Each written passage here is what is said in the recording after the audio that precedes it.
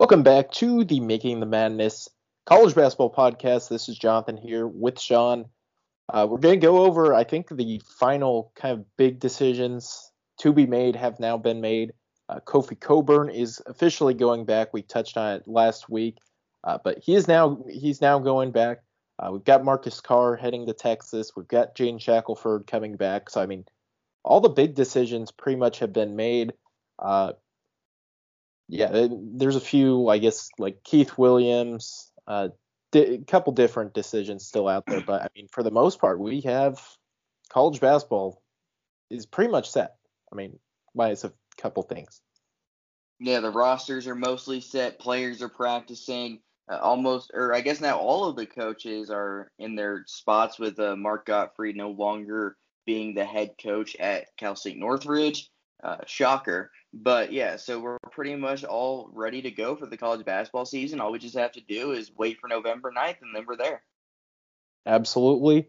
I guess we can still do we'll touch on the NBA draft. We'll have that, I guess, a little more than a week from when we're recording this. So yeah, that's going to be Congrats to Sam Merrill. Congrats to Sam Merrill, Jordan Nora, Mamadi Diakite. Congrats on. I didn't even know he's on the Bucks, honestly. The only reason I know he's on the Bucks is because like you see in the background like this 6'10" guy with white hair, and it's like, oh, Mamadi Diakite's on the Bucks. I guess he won a G League championship too. I heard. I didn't know that the Bucks G League team won, or I don't know if they have a G League team. He might have been on a different G League team, but whatever G League team Diakite was on, they won the championship. Yeah. So Mamadi Diakite, if you want to win a championship, you need to sign this guy. He's a winner. He may not do anything, but he wins. I mean, he may. Hey, they don't. Virginia doesn't win the national title without him. That is true. They instead, S.K.A. Clark probably throws the ball to Jack Salt, and he Jack can't make Salt, that. who misses it, who has it go breaking off his hands, and Purdue celebrates a Final Four berth. Jack Salt was so bad. Although I think Jack Salt might have been. Was Jack Salt in on that play? I feel like he was. I don't think so. I don't remember him playing like at all during that run. I think he just got benched. I think he played 34 minutes against Purdue. Yeah, what? He was in. I think they put him into offensive rebound. Yeah, that makes sense. He played like 12. Let's see. I'm bad at math. 15, 7. He played 20 minutes combined in all the other NCAA tournament games, but played 34 against Purdue. Oh, Purdue, I'll say, like, they're just kind of trying to hammer Purdue inside. Plus, I think Hunter may have gotten in foul trouble or something. I don't exactly remember that game other than it being just Kyle Guy, Carson Edwards, Ty Jerome literally making everything. Yeah. I don't know how he got that many minutes. I mean, K.A. Clark played the least minutes of the starters, so. Yeah. So maybe he got K.A.'s minutes. Yeah. There we go. But I guess let's dive into college basketball. We'll touch on the NBA draft. We've got to start with the biggest decision from maybe the biggest player. It's Kofi Cockburn. He's deciding he's going to return to Illinois for next season. The Illinois Fighting Illini are now going to be very good. I would hesitate top 3 or 4 in the Big Ten and definitely a top 25 team. I've seen some people saying they're not a top 25 team. They absolutely are. I don't know. They are. Yeah. Some people say they aren't. They are. Kofi Cockburn, he's a monster inside. Probably going to average 20 points, 10 rebounds, somewhere in that ballpark. And yeah, he's very good. And the team's going to be very good. Even though they do lose Ayo Dosunmu, Kofi Cockburn's probably a preseason first-team All-American going in next season. Oh, without question. You look at what Illinois was able to do last season, even without Iota Sumo. I mean, he missed a few games with that facial fracture or whatever he had, and then he had to come back with the mask. But they destroyed Michigan, a really good Michigan team that ended up giving Illinois the third number one seed. They don't have that third number. They're not the third one seed without that. It would have been Michigan. Obviously, both ended up being one seed, so it didn't matter.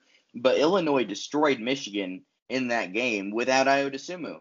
They're not going to have him at all this season, but I still think they're going to be really good. I mean, Kofi Coburn is such a difference maker because if you let him get post positioning, if you let him set a screen and then roll to the basket, it's going to be an easy lob, something Illinois did endless amount of times last season. Just the issues he has is, offensively, he doesn't have that many. I mean, he's just not a shooter. So, whatever, he's a bit limited.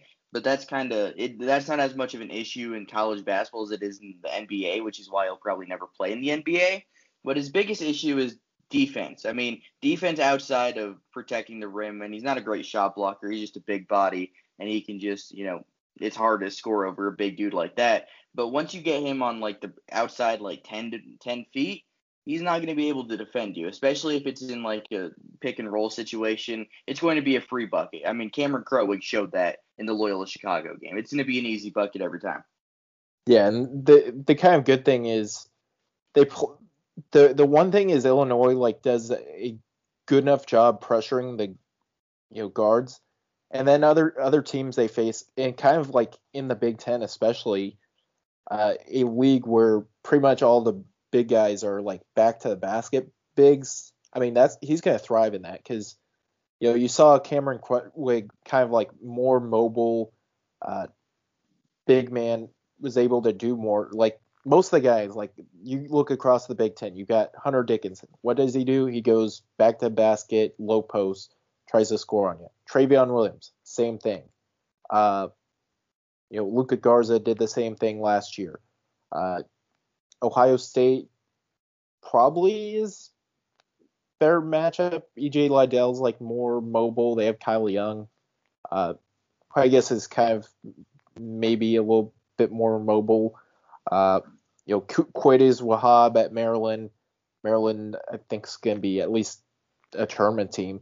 He does kind of the same thing. So, I mean, a lot of the guys, Trace Jackson Davis, kind of not really a.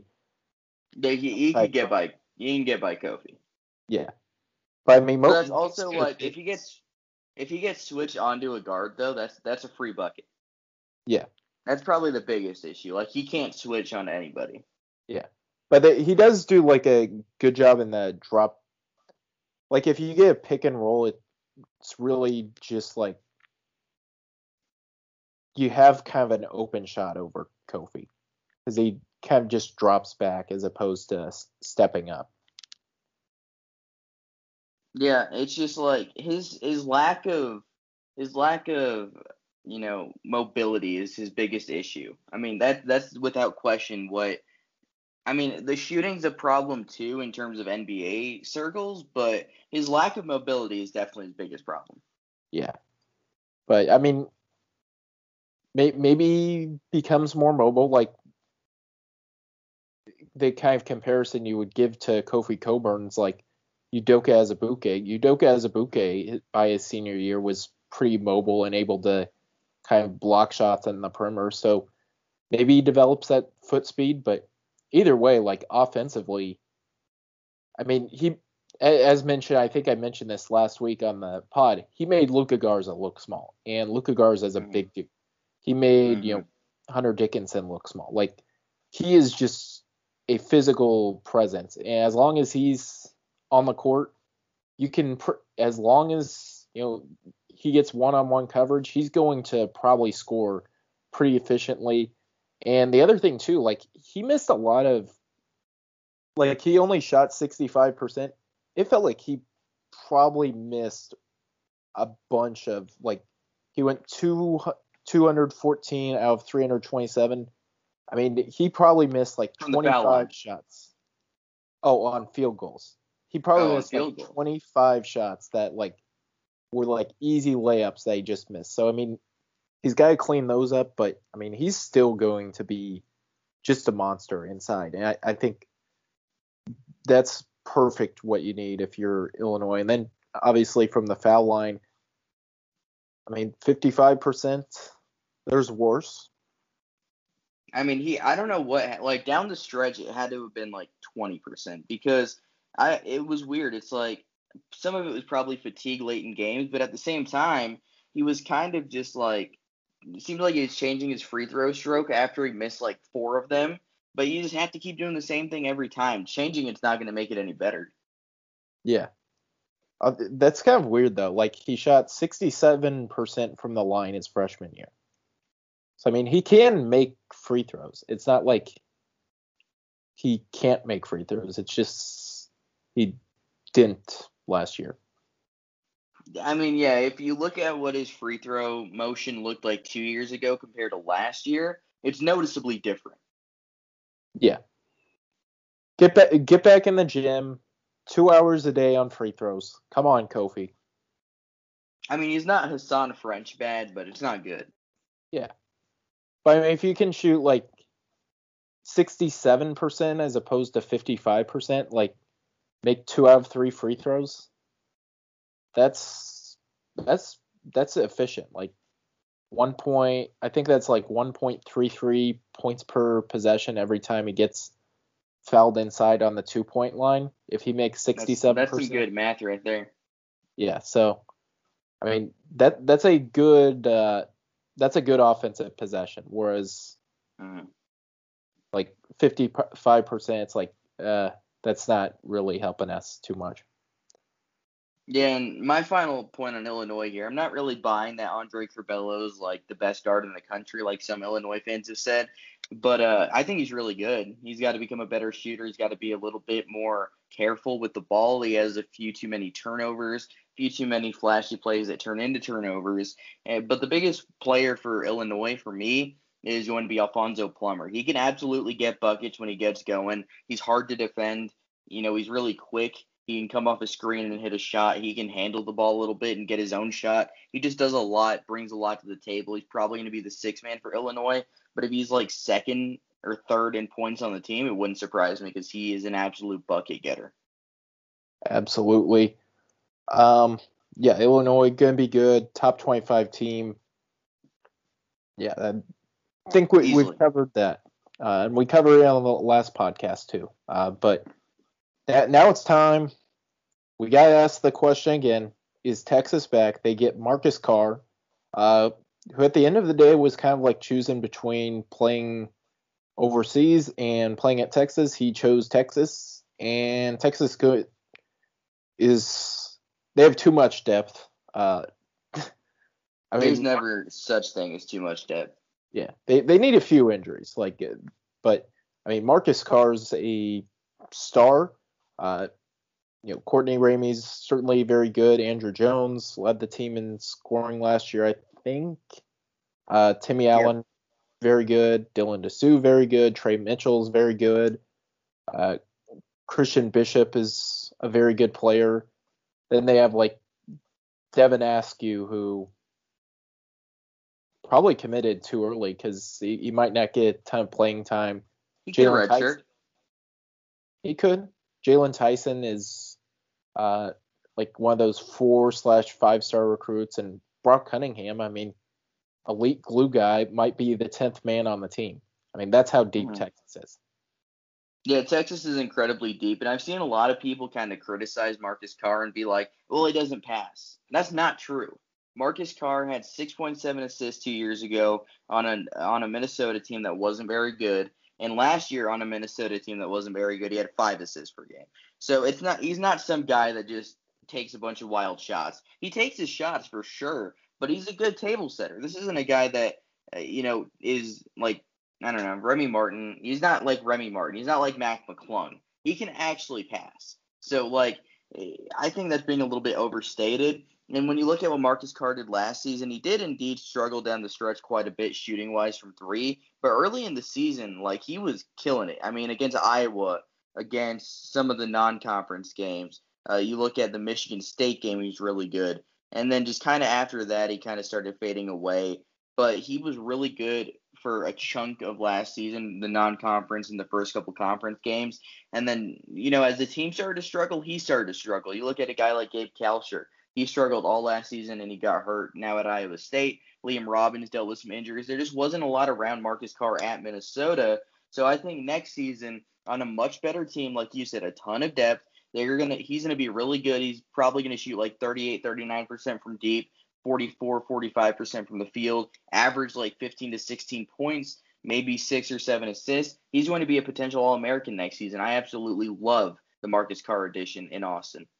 Yeah, and the other thing too with Marcus Carr is at Minnesota, like he was with Gabe Kalsher being quite awful for a lot of last season, and Liam Robbins probably wasn't quite as good as you would have liked. He missed some games as well. I mean, Minnesota was late in the season, dealt with some injuries. They were a bad basketball team. And bad. I mean, Marcus Barn, Carr Minnesota was a thing, though, briefly. Yeah. And Marcus Carr had to do almost everything. And, when you're doing almost everything for like a month or two, you can almost like just get away with being that great of a player. But eventually, like, especially in a Big Ten where like you don't get a night off, that starts to wear on you. I think it started to kind of wear on Marcus Carr that he was having to do everything. He was averaging like 36 minutes a game, having to score all the shots, take all the shots. I mean, that's why his efficiency dropped. It wasn't because he's a bad player. It's because he had to do everything. So now he goes to Texas. He'll be the starting point guard. He's the best point guard in the roster. But then, I mean, you have Courtney Ramey, Andrew Jones on the guard to help him out. You've got Timmy Allen, Dylan Dessou. You've got Trey Mitchell. Like, you have all these types of players who are like top 100 level players in college basketball. You don't have to, do everything for the team. And I think that's going to be certainly very beneficial because now he can say, okay, I'm going to take, some possessions off. I don't have to score. I don't have to play 40 minutes a game. And that's going to be beneficial and going to lead to him playing much better. Yeah, so if you were to look at this Minnesota team last season and I asked you a question, how many of them shot above 32% from deep? What would you say? On the entire roster, Marcus Carr included. I'll say 2. I'll go 0 Marcus Carr. Is the answer. We're including Marcus Carr? Yeah, he shot 31.7. Oh. See, I would have guessed Brandon Johnson. That was a trick question. Yeah, Brandon Johnson, I'm not sure he made a 3 after the Iowa game. He shot 25% from 3. Not good. The team lead was Trey Williams who played, a solid bench role. He was 32.9. Liam Robbins was 32.7. Carr was 31.7. And then after that, you're looking at Booth Gotch and Jamal Mashburn Jr. tied at 27%. Yeah, that's terrible. That's awful. Yeah, it is. That team was bad at the end of last season. I don't know how they were good. I mean, we kind of all just bought into Barn, Minnesota, I feel like. But in reality, that team was never good. Well, they dominated at home. Liam Robbins was good early in the season. And Marcus Carr was, maybe we should, yeah. He was very. There was a point in last year where we're like, okay, so the top 3 in the National Player of the Year voting is going to be Luka Garza, Ron Harper Jr., and Marcus Carr. That was a thing. I mean, it just didn't end that way. Yeah. Big Ten was stacked until the NCAA tournament. The Conference of Champions got to them. Yeah. But, yeah, Texas, I've been all on the Kansas bandwagon. I think I might put Texas number 1. I'm going to, heavily consider that. In the country? Or in the Big 12. I'm still going to have Gonzaga number 1. But, Big 12 is loaded next year. You've got Texas, you've got Kansas, you've got Baylor, who we both think is going to be good. do we want to go in to talk about Musa Cisse? Let's do it. Skip Jan Shackelford. I guess we can talk about him a little bit later, but I mean, Oklahoma State now, they add in Musa Cisse, who former 5-star recruit, didn't really have a great season last year. But I mean, he steps into a role where he can just kind of come in, play the center, block shots, and for this Oklahoma State team, they have Avery Anderson, they've got Rondell Walker, they've got Isaac Likely. You know what you're going to get out of that three-headed monster. Now they add in Bryce Thompson, who former 5-star recruit. They've got Musa Cisse, former 5-star recruit. I like them taking chances on like these 5-star recruits that didn't necessarily have good years a season ago, but have potential to have good seasons this year. Yeah, definitely. I like what Cisse brings to the table, and you know what he's going to bring to the table. He's going to defend. He's going to block shots. But offensively, he's an absolute disaster. I mean, there was points last year where he was just, even at the rim, he was missing some easy shots. But he shot 32% from the foul line. That is Hassan French bad. Like 24 for 74. I mean, that's like Hassan French level for sure. So that's got to improve next season at Oklahoma State. But I think Mike Boynton has a really good squad on his hands, a definite tournament team, unless that ban ends up happening next season. But Rondell Walker's going to be really good. Avery Anderson's going to be really good, like you said. Caleb Boone and Keelan Boone both are solid pieces. And then Matthew Alexander Moncrief, I feel like he gets lost in this mix a little bit when you add Musa Cisse. But I think a guy like M.A. Moncrief is going to play a pretty big role once again next season. The Cowboys are pretty deep. I think they're going to make some noise next season. I don't know if they'll be ranked in the preseason for me. They're not at the moment. But I think they're a tournament team without question. Yeah, definitely a tournament team. I think a big thing is going to be how big of a step can Avery Anderson take forward. If he can really become that like go-to scorer, I mean that's exactly what they need. They need him to like be the leading guy, and then I think Rondell Walker will kind of step into being a number 2 guy. Bryce Thompson can be a number 2 guy. Isaac Likely, I don't think is ever going to be like a go-to scoring option, but like he's a plus when he's on the court just because he defends, because he is a good passer and can drive to the paint. I mean, I like that kind of 4-headed monster at the backcourt. I like Caleb Boone. He's really solid inside. Probably going to start, I would say, maybe at the 5. And then you have Musa Cisse, who I guess theoretically, if he becomes better than Caleb Boone, can start the 5, which, I mean, that's not a bad problem to have. And then you, of course, you have M.A. Moncrief. You can go, small, play Keelan Boone some minutes at the 4. You can have Isaac Likely play at the 4. I mean, there's a lot of optionality with this Oklahoma State roster. Versatility. Definitely a lot of versatility on this Oklahoma State roster. Yeah, and they could go a number of different ways just with this roster. And who starts it could just depend on the matchup. Like some nights you're playing a guard-oriented team and you play Isaac Likely at the 4 for the entire game. Some nights you're playing super big and Musa Cisse and Caleb Boone playing at the 4 and the 5 ends up working. It'll depend who they play, I guess, a little bit. Yeah, definitely. All right. I guess let's stay in the Big 12. We'll go talk about Kevin Obanor, and then we'll hit on James Shackelford. Save one of the best for last. So Kevin Obanor, he's off to Texas Tech. The Red Raiders now, they have a really solid team. Terrence Shannon coming back is certainly big for them. Kevin McCullough is certainly a very good option at the guard. They have so much, optionality, just different players they could play at the guard spot. Then you have Kevin Obanor, who arguably best pick and pop big in the country. Texas Tech also going to be very good. Borderline top 25 team. I think it's them and Oklahoma State 4 and 5 in the Big 12 for me. But yeah, Texas Tech also going to be very good. And credit to Mark Adams,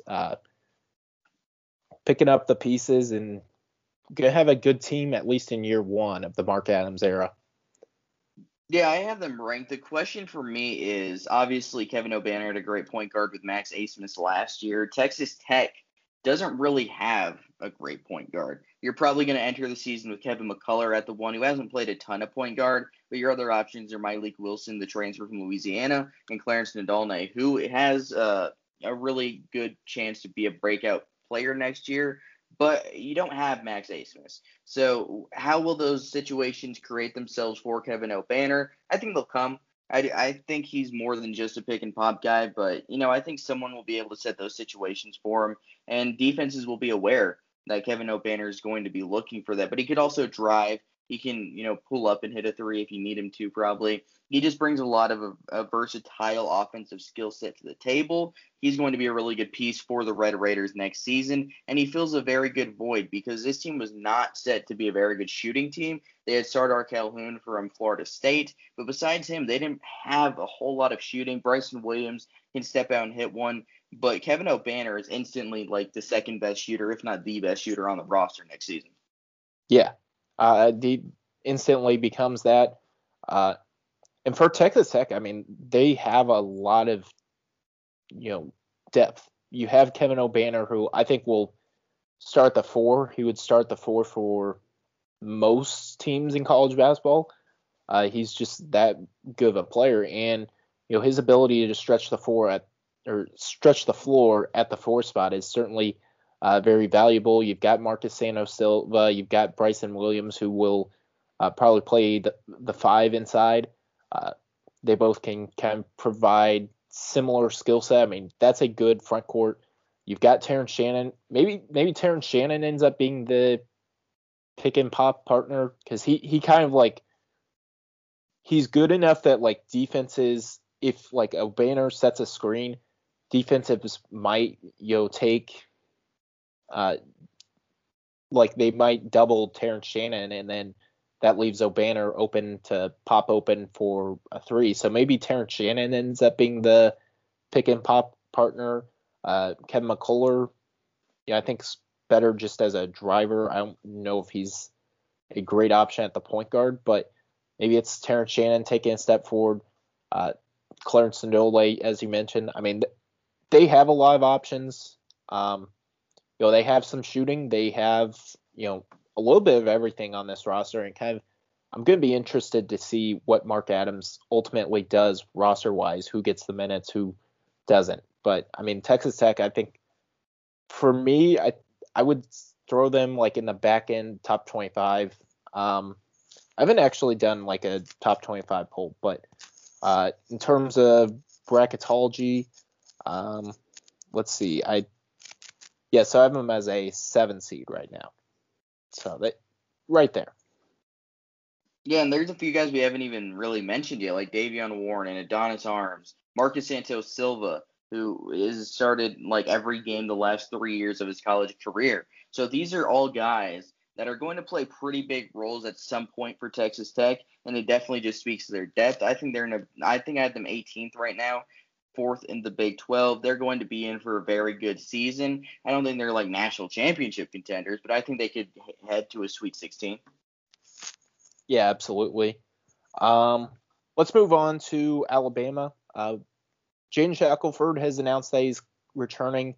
I think it was when he entered the transfer portal, I felt it was kind of surprising. It was like, why is he transferring? And I think he ultimately made the best decision for him, best decision obviously for Alabama, because I mean, Nate Oates, you're not going to get a better system where you can show off your skills than Alabama, because I mean, you're going to get shots, you're going to play at a high tempo, you're going to get a chance to play make. And Jaden Shackelford now coming back, I mean, Alabama, I really like this team going in next season. You've got Jaden Shackelford, you got Javon Quinterly. That's a good 1-2 punch. Then you got 5-star freshman J.D. Davidson. I mean, that's a 3-headed monster of elite guards. You've got Noah Gurley, who can pick and pop, stretch the floor. You've got Namari Burnett, who was a former 5-star recruit. might be like a sixth or seventh man on this roster. You've got Charles Bediaku, Jawan Gary. I think in for kind of a high upside season. I mean, there's just a lot to like about this Alabama team, and I think if I'm doing a top 10, I think they would be like 9 or 10 in my rankings. Yeah, for me, they kicked off the offseason ranked 4th with Joshua Primo and Jaden Shackelford. In my most recent ranking, I had them 24th without Shackelford and obviously without Primo because he stayed in the draft. But with Shackelford, they're probably 14 or 15 for me. I like the roster. I really do. There's a lot of pieces. I just want to see how it plays out. There's a ton of guards. Which guards step up? Will Namari Burnett be the guy that we thought he was going to be at Texas Tech and just wasn't in his 8 games that he played? Or will he be, just another guy? J.D. Davison should be really good. And one guy for me, Keon Ellis, I think he fits that mold that Herbert Jones left really well. He can defend, he can shoot, he can do everything on the floor. He's like an extreme glue guy. So I think Keon Ellis is in for a really good season in Tuscaloosa. I think overall this Alabama team is going to be really good because all Nate Oates does is win. 4 of his 5 years head coaching college basketball, he's made the NCAA tournament at Buffalo and at Alabama, obviously. I think he's in for another really good year. And I think Jaden Shackelford is probably going to lead them in scoring for the 3rd consecutive season. But Javon Quinterly had a really underrated year last year, and it wouldn't surprise me if he ended up being a potential All-American candidate. Yeah, I agree with Quinterly because like late last season, I think in the NCAA tournament game against Iona, like they were kind of like stalled out, and Javon Quinterly was like, I'm going to get us the buckets. I'm going to lead us to this win. And he did that. And, I think he's someone that certainly I think has been up and down, but he's someone that has kind of slowly been figuring it out, got better and better throughout the season. And I think he's going to be in for a big season next year now that he almost has a little bit of freedom in the offense, has a little bit more responsibility. You're not like you almost had to defer a little bit to like a Herb Jones or Jane Shackelford. He doesn't need to defer. Yeah, John Petty. You don't need to defer because it's either him or Shackelford are the 2 best players on the team, and if he wants to, he can say, you know what, I'm going to become an elite point guard, set up Shackelford, set up J.D. Davidson, and he can do that. So I mean, he's going to be very good. He could. I would say he's probably, since the SEC does like 10 players on their first team All SEC. We don't acknowledge those lists. Yeah, he'll be a first team All SEC player on the 10 player list, and probably if they did 5, he might be one of the 5. Yeah, we don't acknowledge 10 player first team lists on this podcast though. Yeah, only 5. Only 5. That's the most you can have. And we also don't acknowledge 3-team first or 3-way. What was it? Conference player of the years. Yeah. 2 is stretching it. 3 is just pick one. Yeah, like Big East. What are you doing? Come on. Yeah. If you pick like if you're like, oh, Jeremiah Robinson Earl and Sandro both should be Big East player of the year. And Seton Hall didn't even make the tournament, so yeah, Jeremiah Robinson Earl. That's it. We're breaking the tie. He's my pick. I would say just give it to one of the 2 Villanova players. I don't care which one. Frankly, I don't even care if Mamukilishvili won it. Just give it to one of them, and I really don't care. Yeah, I'm gonna give it to Jeremiah Robinson Earl because Colin Gillespie missed valuable Big East tournament games. And without Colin Gillespie, they still made the Sweet 16. So we got to take tournament performance into consideration. That's fair. So there we go. But yeah, Alabama, they might have 2 of the 5 All SEC first team players. Yeah, possible. Because you got, I think Kentucky might get like 2 on there. Devo Davis will make the team. Auburn. Yeah. Uh, maybe they Walker don't get to. Kessler, Alan Flanagan. Yeah, I don't. It'll be hard, but they could We'll do see it. what happens. Yeah, they're at least going to be very good. Should we get into some draft talk? Yeah. It's rapidly approaching, so might as well touch on it a bit. Yeah. So what we wanted to do is like a little bit of like players we think are being mock draft a little bit too low. And I think what we want to do is like look at like some of the mock drafts out there. There's certainly a billion out there, and like see Mhm. what players we think are like among the consensus being drafted too low. Do you want to start? Yeah, I'll start with Chris Duarte. He should be a consensus lottery pick, a borderline top 10 guy for me because he can shoot the ball really well. He drives. He's a very underrated athlete, and he defends. He can defend multiple positions, and I think that's going to translate to the next level. His only real issue is that he's 24, which I guess is an issue, sure. But Chris Duarte, there's not going to be 14 better players in this draft than the Oregon superstar that should have won Pac-12 Player of the Year. Yeah, I mean, if you're like hypothetically at Golden State at 14, like you can draft like a high upside player theoretically, but it would probably be better just to draft like someone you know is going to come in, play role from day one, and I mean that's part of why you draft Chris Duarte because you know he's going to come in, he's whether he starts, whether he comes off the bench, like he's going to play a role being like an elite 3-and-D player. So I mean Chris Duarte, if you're the Warriors draft at 14, if Chris Duarte is on the uh, if he's available, I think you have to draft him at that point.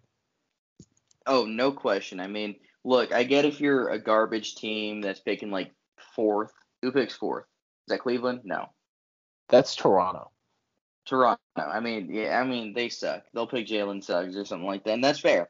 Chris Yeah, Duarte shouldn't go like top five, but can yeah. he go borderline like top 10 like the Kings? The Kings always suck. Draft Chris Duarte. That's what I say. Yeah.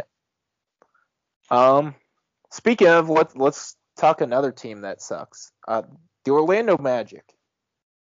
Uh, I would say they should draft Kai Jones. He's my kind of like person I think is being slept on because he has like so much upside. Whether you're like the Magic, whether maybe the Kings or the Hornets or someone like that, like Kai Jones has high upside because you look at him, he's very long, athletic, has all of the skills, and he makes like one or two plays a game that you're like, that's like future NBA all-star type level talent that he's showing. And then, he's very inconsistent.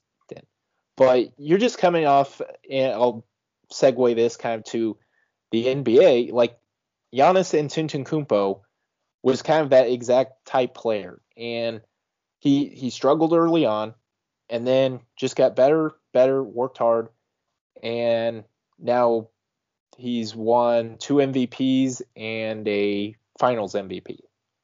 I don't know if Kai Jones is going to do quite those type things, but he has all the like skill sets you like. He has that guard like skills. He can shoot the three decently. He is one of those players that like you get him out in transition, he has like those long, like he can take 2 strides from half court and get to the rim. Like if I am a team and the future's not very bright at all, I would take just a flyer on Kai Jones and see if it can work out. And if it does, I mean that would pay off because I think he has high upside. Like if you told me Kai Jones is one of the 2-3 best players in this draft, I'd believe you. I think he's that level player. Yeah, I definitely agree. Kai Jones has a big upside. Here's another guy that I like, Trey Murphy. the Virginia forward who also spent time at Rice. Here's the thing about Trey Murphy. A lot of people, he had a 50-40-90 season last year, by the way. But a lot of people think he's just a guy that's going to catch and shoot the ball, which is part of his game and one of his most valuable attributes. But one thing he did at Rice a lot that he didn't do at Virginia, because it's just not how they play, they did a lot of out of bound inbounds plays where they'd throw a lob to him and some backdoor lobs. They would do a lot of things like that to get Trey Murphy's athleticism and length involved, something they didn't really do at Virginia. So I think he brings more than just a spot up shooter. I think he brings a lot more versatility to the table than he gets credit for. Yeah, absolutely. With Trey Murphy, like he's 6'9" and elite 3-point shooter. Like what are we missing here? He might not be a wing. Yeah, exactly. 6'9" wing who's an elite shooter. Yeah. He might not be the most athletic player, but like at 6'9", he can guard, fours. And if you're getting like a 4-man to come in, play the 4 and shoot 40% from 3, like sign me up. If you're like the New York Knicks or the Houston Rockets or LA Lakers, like that's the type of player you need. So, I mean, anyone can use a Trey Murphy, especially if he's down there like in the 20s. Mm-hmm. Yeah, so, Trey Murphy's awesome. Another one I kind of like Jared Butler, I've seen like slipping down into the second round. I mean, the dude is just a winner. He may not like have all the NBA skill sets, but he's an elite shooter. He's a like very good scorer. Can make plays off the dribble. Can be a point guard. Can play off the ball. But the most important thing, like if you are building a culture, you need players who want to win. And Jared Butler like fits all that boxes. Like at Baylor, he was a winner. He's worked hard. He's an A+ character type guy from all the sounds of it. So I mean, if you're like Jared Butler, I don't think should be leaving the first round of NBA mock drafts just because of like all the intangibles he brings. Maybe he's not going to be like a future NBA star or anything like that, but at the very least, he's going to work his way to being a good role player, and he can shoot. He can create shots off the dribble. Like, I don't know if you're an NBA team, why you would pass on him being outside. Like, if he's in the 20s, I think I would draft him. Yeah, I would too. He can shoot the ball. He can facilitate. He defends at a high level. I think Jared Butler is a really good player. And I'll do one more here that's kind of not in mock drafts at all, but Delano Banton from Nebraska, 6'9", true point guard. He's a really good passer. He can defend a lot of positions because of his size. He's a fluid athlete. He's not an elite athlete. He's a fluid athlete. But his issue is his shooting. If he becomes an even, passable shooter at like 34%, he's going to carve out a very solid role in the NBA. Yeah, I would agree with the Banton. Like, all he needs to do is literally just shoot the ball, and he impressed at Nebraska, which I mean that's hard to do. If you're playing good minutes at Nebraska, I mean Nebraska was terrible and didn't have a lot of good players to necessarily play with, but I mean Banton, he is a great passer, can switch defensively. I mean, what else can you want with like a second round pick? And certainly the high upside if he gets that jump shot figured out. Yeah, without question. One more I wanted to go. I think Joe Wieskamp has moved up the board, but Isaiah Livers is like someone I think's maybe being a little bit underrated. He's a like perfect modern day foreman, and you saw this at Michigan. He can shoot over 40% from 3, play good defense. Yes, he's injury prone. That might be a slight concern, but with the second round pick, and especially like looking here, like the Nets have a bunch of second round picks. The Nets could absolutely use someone to play the 4 and shoot 40% from 3. I mean, they have I guess Kevin Durant's kind of the 4, but I mean, you could move Kevin Durant down to the 5 or Kevin Durant at the 3. I mean, and you pair him with Isaiah Livers, who's like an elite 40% 3-point shooter. I mean, what else do you want with like a second round pick? So Isaiah Livers, someone I think I've seen like at 60 in the mock draft. Like if I'm early in the second round, I would want to draft someone like Isaiah Livers. Yeah, I agree with you. I mean, again, size and shooting. That's what Isaiah Livers brings to the table. That'll find a spot in the NBA. Yeah. Anyone else you want to touch on? Not really. I think that about does it. Okay. Well, it was kind of a shorter, I guess, edition of the podcast. The last one went 2 hours, so we wanted to keep it a little bit short for you guys. But yeah, another podcast in the books. Next week's podcast. Maybe some conference previews soon. Yeah, we'll probably do like a NBA draft podcast. Yeah, I guess next week, and then yeah, I think we could do like conference previews. Just I guess I know you're starting the mid-major top 100 player list.